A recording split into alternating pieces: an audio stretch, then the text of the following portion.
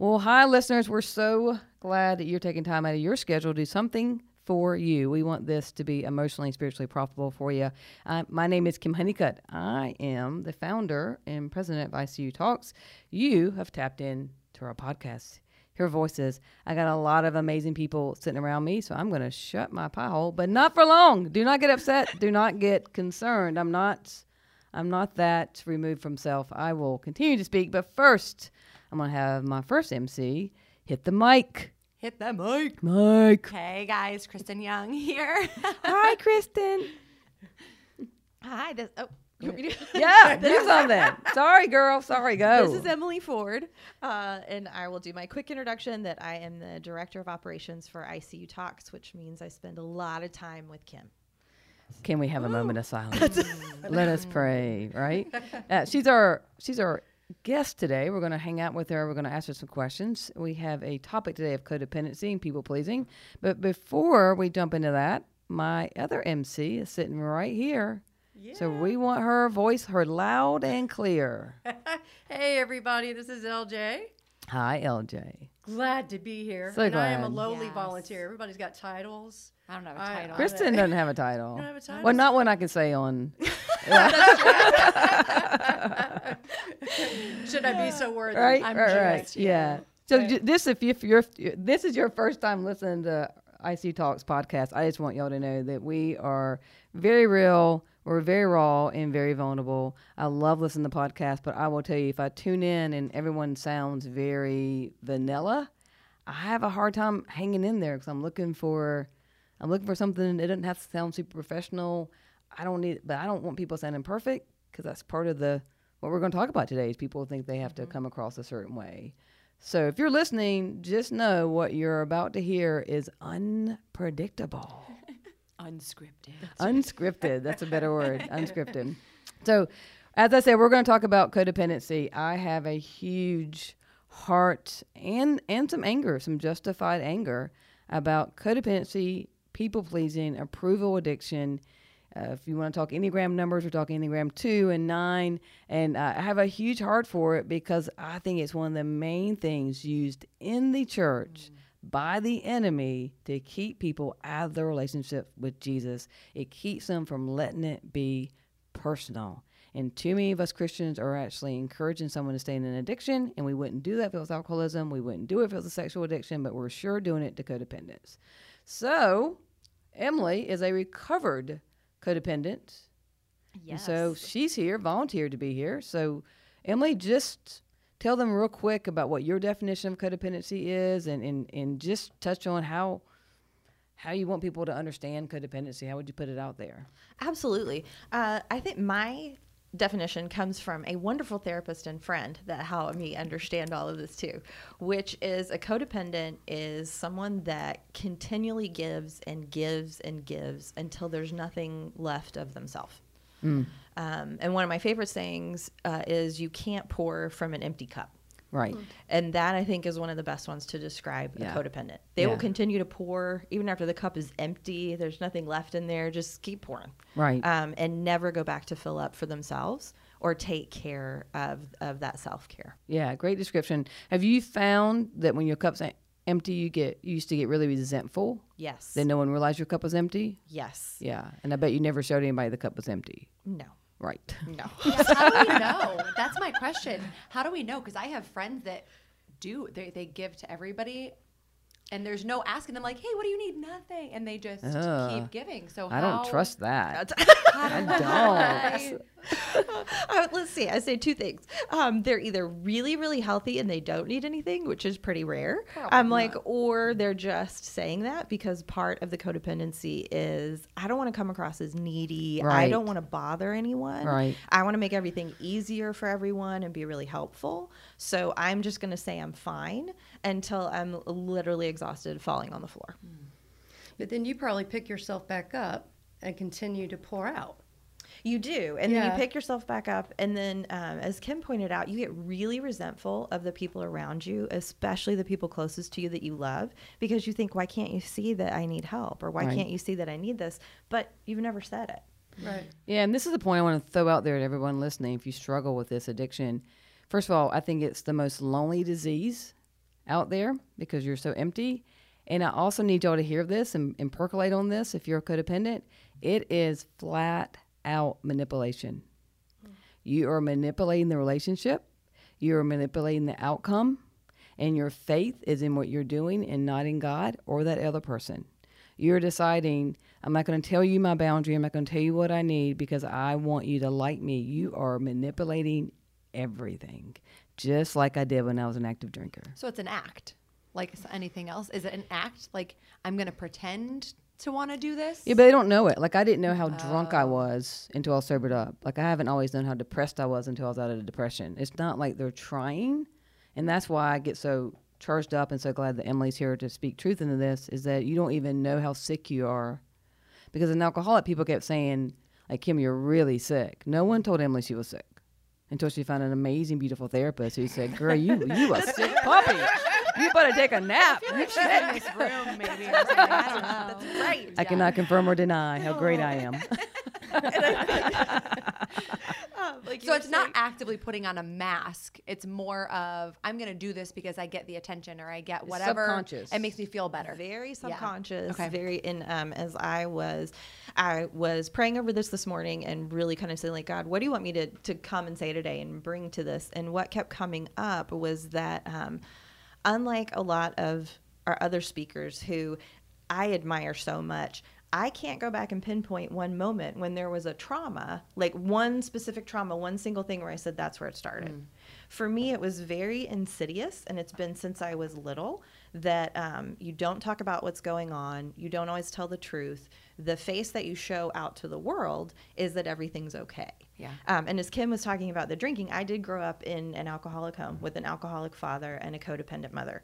My mom is in recovery now as well and doing amazing. My dad has passed away. So we're a lot more open about it now in our healing. But like Kim said, part of that, when you have someone who's either, active addiction, active drinking, you as the family member, like you said, it's not your problem. You're not the one doing it. So you're constantly trying to figure out, like, do I say there's something wrong? Do I not? And anytime I would bring up what was wrong or asking questions, I was very quickly silenced and said everything was fine. Just act like it's fine. Just act like it's okay.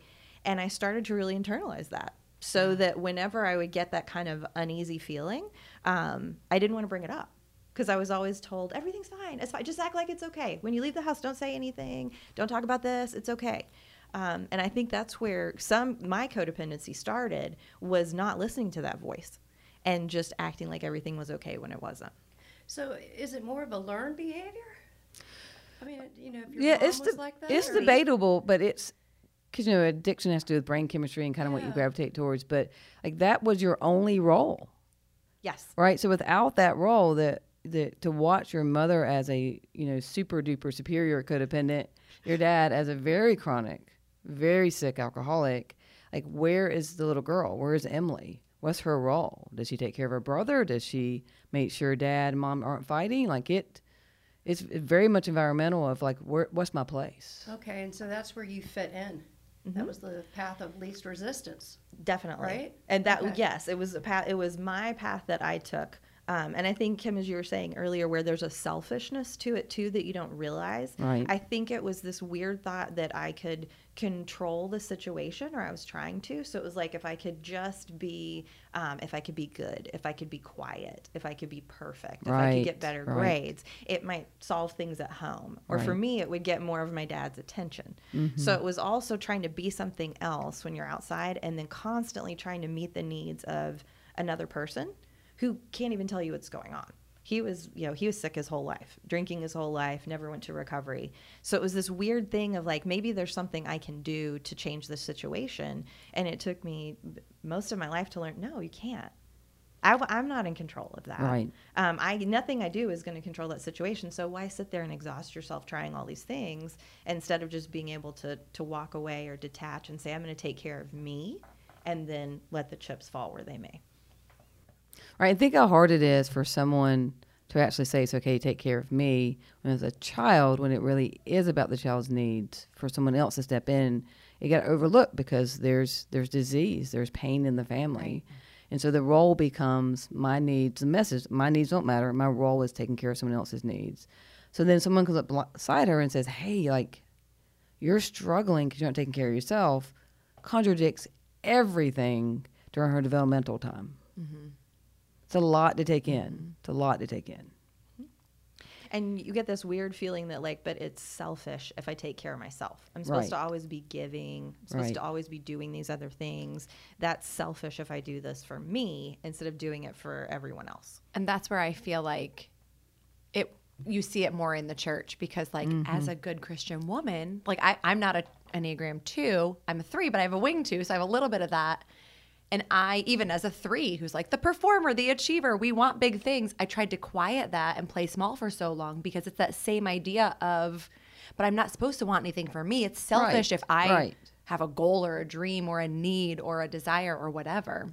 Mm-hmm. And as a 2 and as a codependent, the way I heard it was when people said, treat others as you want to be treated, love others the way Jesus loved them. It was all about what I had to do for other people. Yeah.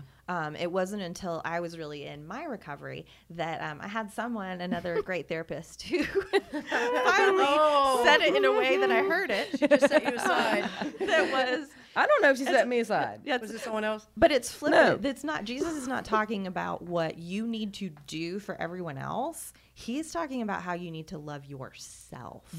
Yeah. That's how he loves you. And when he's talking about, treat others as you want to be treated, it was this huge mind shift for me to go, oh, you mean I need to focus on how I'm treating myself? Right. And that you love me like I am. It's not what I have to do for everybody else. It's not based nice on my I can performance. Be, how much I can take care of everyone, my husband, my daughter, my parents. No, it's just about me.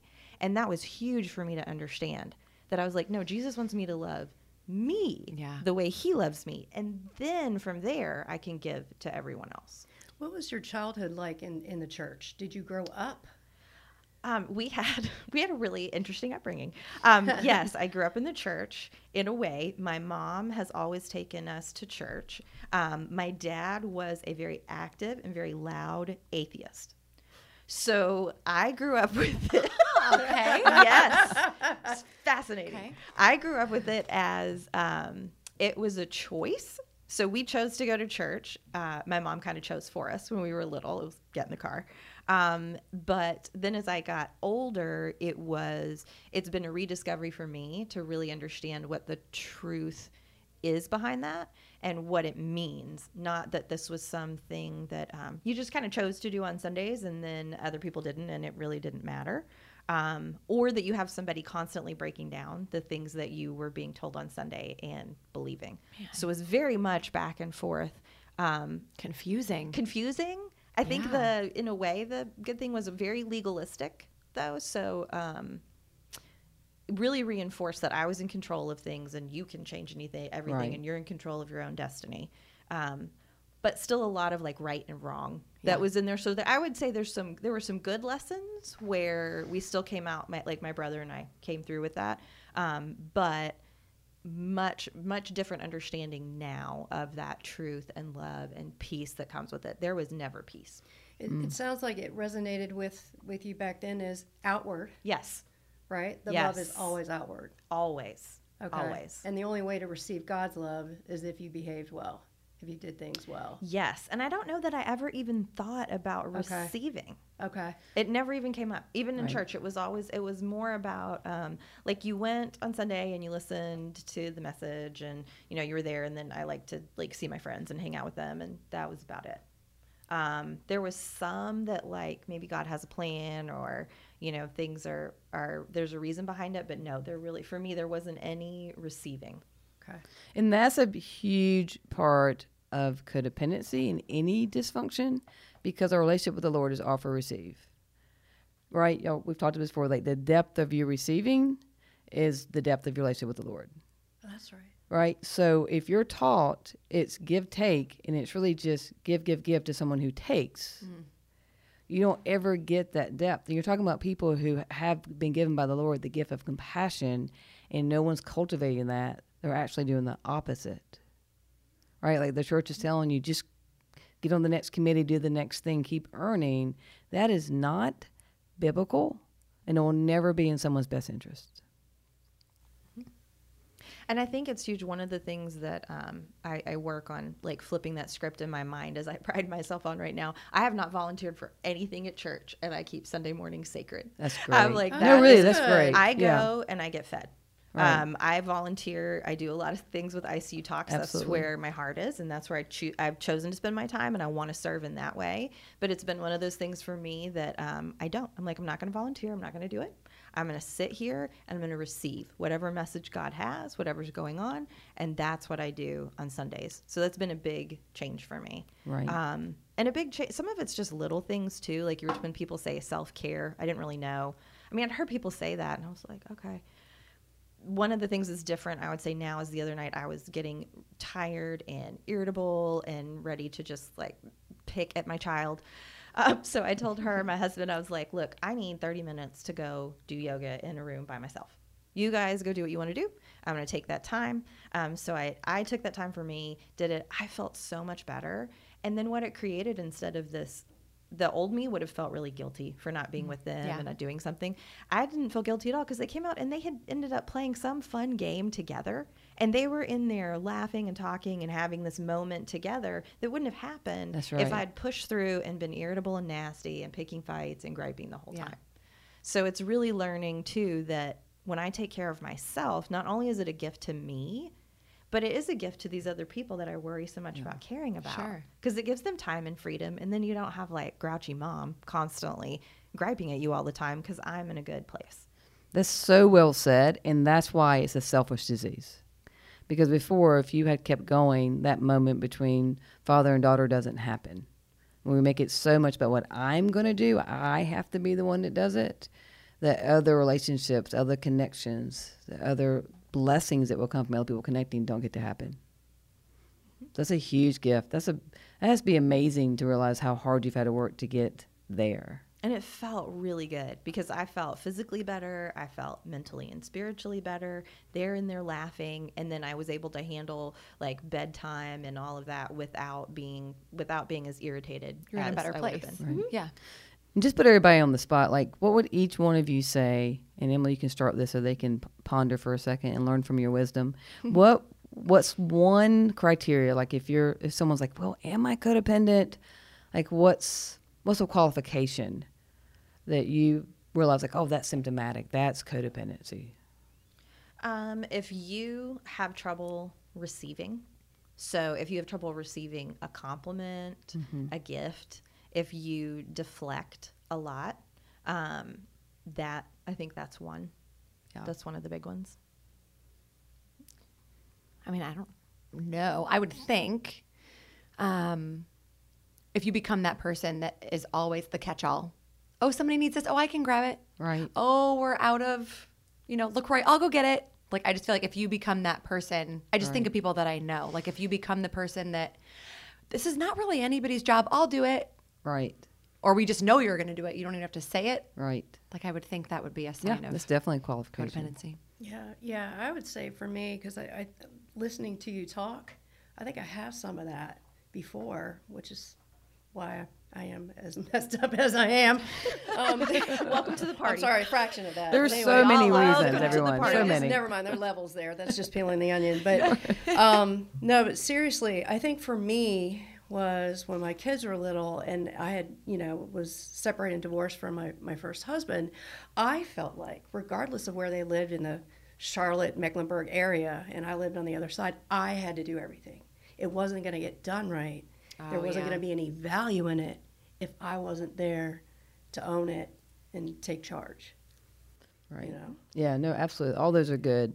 So to our listeners, if you have a hard time having a voice, if your sister texted you and you're like, hey, you want to say, hey, will you please just text my husband directly and ask him that question, don't ask me, and you don't do it out of fear, that is codependent. Right? You are manipulative in that moment. You're struggling. There's a fear that's coming up for you. If you're the type to hyper-reflect and you're around a lot of people who are deflectors and you're a reflector, right? So it's really easy. Codependents will gravitate towards narcissistic people. They'll go towards Enneagram 8. Yeah. Sitting Look here. at that. Look at that. Well, and part of that, and it can go towards the E number because the E number can be disease. But part of it is that, the way to connect is through needs. And if I'm already scared to tell you my needs, and so if Emily's scared to tell me and I'm the narcissist, I never have to change. I never have to look at myself.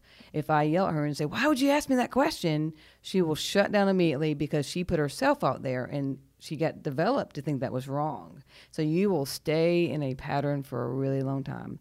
So if you have a hard time having a voice and you reflect too much on what's being said to you, and you start feeling like you're the crazy one in the relationship, that could be a sign of toxic codependency.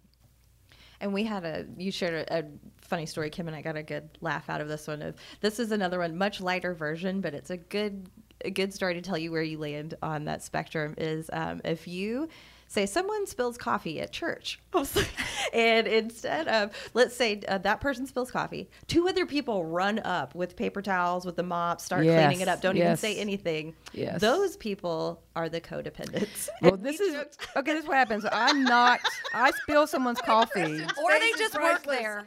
Well, no, wait. saying. This is true life. I spilled coffee. I hit some boy's cup and spilled coffee all over the floor. And I just stood there and said, is there an Enneagram 2 or 9 around? And here they came.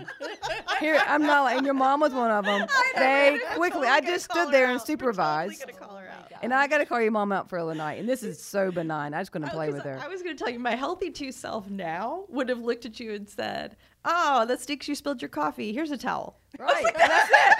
And that's I'll recovery. give you the towel. Now you can clean it up. And that's step. recovery. Sure. There's no shame or That's blame right. on my end. That's no right. one's upset that you spilled your coffee. Right. But I'm not cleaning it up for you. Right. Here's a towel. Right. And remember, to the disease codependent, if you so want me to clean my room, I'm 16 years old, you so want me to clean my room and I don't do it, and so you go do it for me, I have no reason to change. Sure. And so extrapolate that into 1,000 other examples in your life. You want the other person, you want your husband, your boss, your pastor, you want all this change in your life, but you're doing things so that no one has to. You're cleaning up the coffee for them. Mm-hmm. So why would they change? So we got to really look at what is going on with me. What part of me is intentionally, at this point, doing things that won't let me get to where I know I want to be. And I would imagine that's why it's hard. You said it was a lonely Disease. place to be, Yeah. a lonely disease, because Very. I'm just thinking, yeah, the people then that don't have to change don't notice. Because Right. you're not giving me a need that I now have to take care of. I don't even recognize I have a need because you're just doing it. Right. You're doing everything for me. Right. Yeah. And how will you ever have a healthy relationship, have a healthy friendship? You won't even know what it feels like and how to use all these gifts God has given you through that compassion, because you're always the one, no, let me pay for the coffee. No, we'll go wherever you want to eat. Yeah. And as long as you're happy, like, you'll never get to the next level of the relationship. And God wants us there. Mm-hmm. He wants us in that type of deep connection with each other, because that is where we will meet Him and change. The more support you have, the more you will change. And true change only comes from God. If I keep you at a distance through my codependency, there's no change. Yeah. Nope. Yeah. So there's a lot to it. It's not an easy thing. Like, you don't expect an alcoholic just to get sober. It takes time, and so please give yourself a lot of grace if this is something that's applying to you. So how long has it been? I mean, you've been in recovery. I mean, I'd say that's fairly recently. Okay. Probably the last 3 years. Okay. That I've really been working on it. Starts and stops before then. I Just was like wondering, being moving out of the house, and then different relationships helped me kind of figure that out and build it up. But really actively has probably been the last 3 years. because that's scary when you're doing something for everybody. Right. And it's still Not easy yourself, to fall stop. back into it, Yeah. and you don't even catch yourself. And I had a friend this week that reminded me, she was like, stop being so hard on yourself. Look at all the other things you did. Why are you focusing on the one thing you didn't get done this week? Right. And I realized that with, I was stressed out and I was anxious about some things, and it just crept back in before I even knew it. And I was really thankful that she called that out and was like, why are you focusing on that one thing and not everything else that went well this week? Right. Right. Yeah, there's a lot to the recovery and the freedom. Like, you have a freedom now, And I want to throw this out there. Part of why codependents, people pleasers get trapped is that they're constantly looking for someone else's need. And so I will tell you, if my personality, if you decide my need for me, I will never hang out with you. Or I will hang out with you because and really work with you in a healthy way about, hey, I don't need anyone to decide my need because I've worked for 24 years in my recovery. I will just tell you my need. So if you're deciding it's a need, you're actually making it about you. The need to be needed is not a need. It's a cover-up of shame.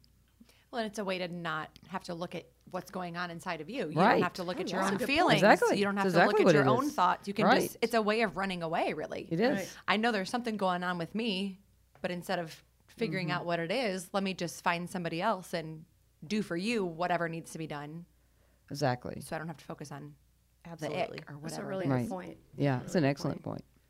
Yeah, so just remember, like, the enemy wants us distracted and really just listening to the lies. And if you know you're worthy, it means you know your needs are worthy and they are being fulfilled.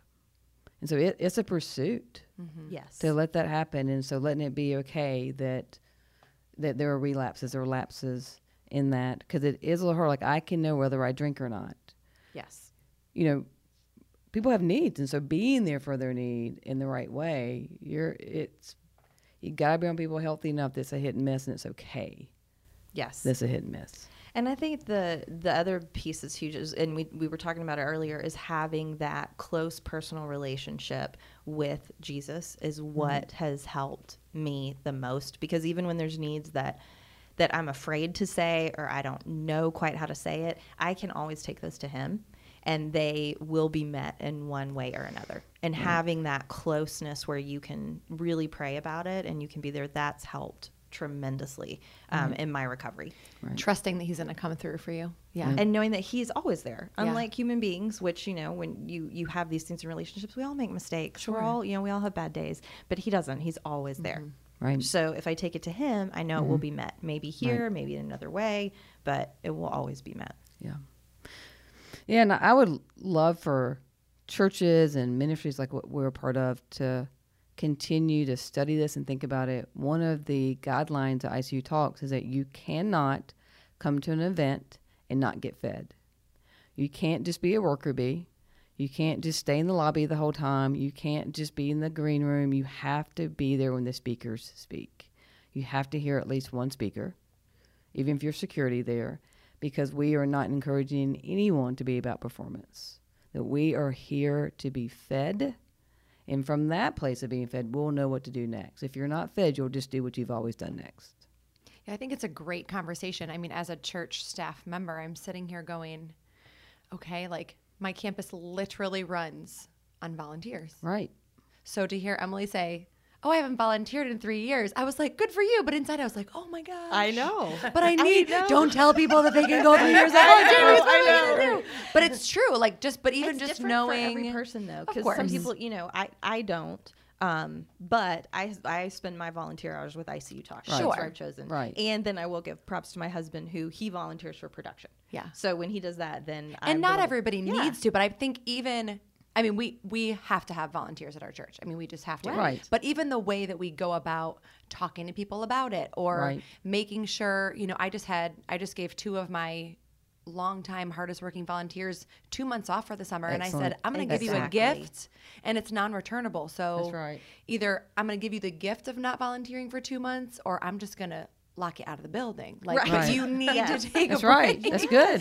No, You really, know, that's but just good. for us to know. Right. And just be aware of, even as we're asking for help, even though we know we need volunteers, just the way that we word it. I mean, even just Yeah. approaching it just a tiny Right. bit differently from Right. the church. I would really, help. whether y'all use the Enneagram, and I say y'all, it's us, Yes. right? We go to the same church. Yes. That so the 2s and 9s are going to struggle, and some of the 4s struggle with this as well. Yeah. That to be a little more attentive towards them. Yeah. Or it is really intentional that there's volunteer days where it's about going to a codependent people pleasing training in a Christian way of, hey, like when you woke up this morning, your worth had reached its max. Mm-hmm. Like there's nothing you can do all day. You can go find the cure for cancer, or you can stay in bed all day. His love and worth for you will not change. So we don't have to make it about ourselves. But when I know I'm worthy and I go from that place, like, how in the world do I have the energy to do what I do? It's because it comes from his worth, not because I have anything to prove. That's good. Yeah, and so I just think we have to cultivate that. Like, it won't just happen. Like, you've got to be intentional. Mm-hmm. And I love Mosaic because they're the most intentional mental health church that I know of. Yeah, I love the volunteer schedule there too, because you don't do it every Sunday. They have it specifically so that you do every other Sunday, or sometime it's once a month. It's specific things so that you don't get that burnout, and it's making sure people are really taking care of themselves and getting fed. Yeah. And you know what I really like about it too is that when you can't volunteer, you can find a replacement, and if you don't find a replacement, there is no guilt. Yeah. I volunteered for other agencies who I will not name, but when I had a schedule conflict, there was, oh, you can't volunteer? Huh. Gosh, we don't really have a replacement. Are you sure? You know, there was this guilt line going on. So it's nice to have that freedom to volunteer and provide that worth, that value for people that are coming in. Yeah. Right. Yeah. And so I think it's about being intentional, and really there is a program called Codependence Anonymous. You have to go by yourself. Sorry, it's a codependent joke. So there aren't a lot of meetings in Charlotte, but there are meetings. So you can go to coda.org and find out about that. Joyce Meyer's book, Approval Addiction, is a great book. There's so much out there. Melody Beatty and Pia Melody are the two big authors about that, whether you get a daily devotion book about codependency, or you do a workbook. Like, I would do something, because most of us, especially if you are a Southern Christian woman, have a touch of this. Sure. And we're trying to prove our worth, and it leads to resentment and burnout and compassion fatigue. And people will leave the church very quickly if they have compassion fatigue, because they won't see their part in it. Right. Oh, of course. Right. It's the church's fault. It's the everybody church. else's fault. It won't be that I'm diseased. And there's, like, we want to be able to call it out, but it is also your responsibility to know what's going on with you on some level. And I would say that might be maybe another sign of it too, is if you get mad at the church, go to another church, settle in there, volunteer, same thing happens. And you're like, oh, It's well, true. this church too. I'm out of here. Now I'm going right. to jump, but I'm going to go somewhere else. Right. Or to completely leave Christianity. People Right. have, because they can't quite see their part in all that. And so it's tricky. So really pay attention to it, Google it, do something, figure it out. I do have to say this. I want to say this about your mom. I love your mom, right? I promise you I'm not slamming her. I'm not slamming her. She has been in recovery for many, many years now, and is so much better than she has worked so hard, because you have to look at the chronic level she was in. Like, 43 years of an active alcoholic. That'll pretty much solidify those patterns. Up. And just know, if you're with a chronic active alcoholic, their love affair is with alcohol, not with themselves. There's no self. They have nothing to offer. And so you're constantly trying to take care of them, and it starts emotional, and then it becomes just physical because they get so sick. Yes. It's really, really tough. So her mom is in recovery, but Tuesday night we're at icuTalks, and it's the end, and people coming up, and she came up. Again, this is benign, but I think it's so cute. She came up, she goes, "You need a mom hug." I said, "Oh, no, I do not." I do not.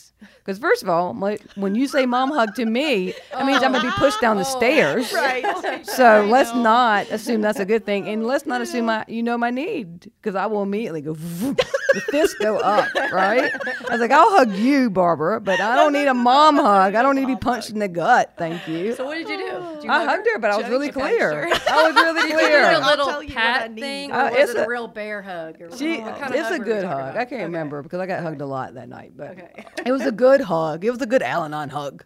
Yes. Yes. Okay. That was the thing I Right. was going to say. I was like, the two things were to say, as you were talking about different resources for people that are, if you suffer with codependency.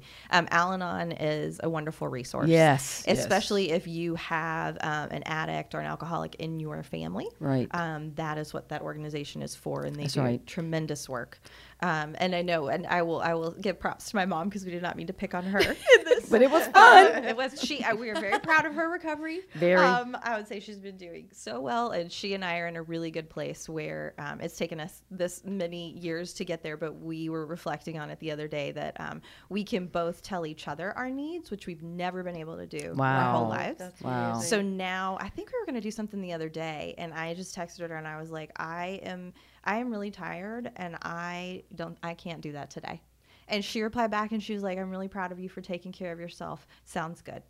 And that, like, there's no judgment. There's no, and we both really try to encourage each other to listen to ourselves and meet how those bonding needs. for the two of you. Like, I bet your relationship is stronger than it has ever been. It is. Because It's you're in a really good communicating place. your actual needs to each other and letting them land in a safe space. Yes. In any relationship that is good, it means that you share your needs. You don't decide for the other person. You share them. They're clear. You fulfill them. There's a trust that comes from that. There's a resolution that comes. There's a healing. There's a deep healing that comes from that. And so if you have a son or daughter, stepdaughter, anybody in your family that's an alcoholic, I want you to know there's a specialized in Charlotte, North Carolina, Al-Anon meeting on Wednesday nights. So look that up. They do parents coming together. I love talking to them because they joke all the time about, you know how you get the notes about, oh, little Johnny's going to Princeton and, you know, Sarah Bell's a ballerina. And they're like, yeah, little Johnny got arrested for the 5th time. Right? And that's so real. I love that. I resonate with that. There's also a special meeting for men because I know the thought is that women stay with alcoholics and men leave. There's truth to that. Statistically, there's truth, but there is a large Al-Anon men's meeting in group in Charlotte. And so for parents, if it's your spouse, if it's your sister, your brother, just know there is free help for you.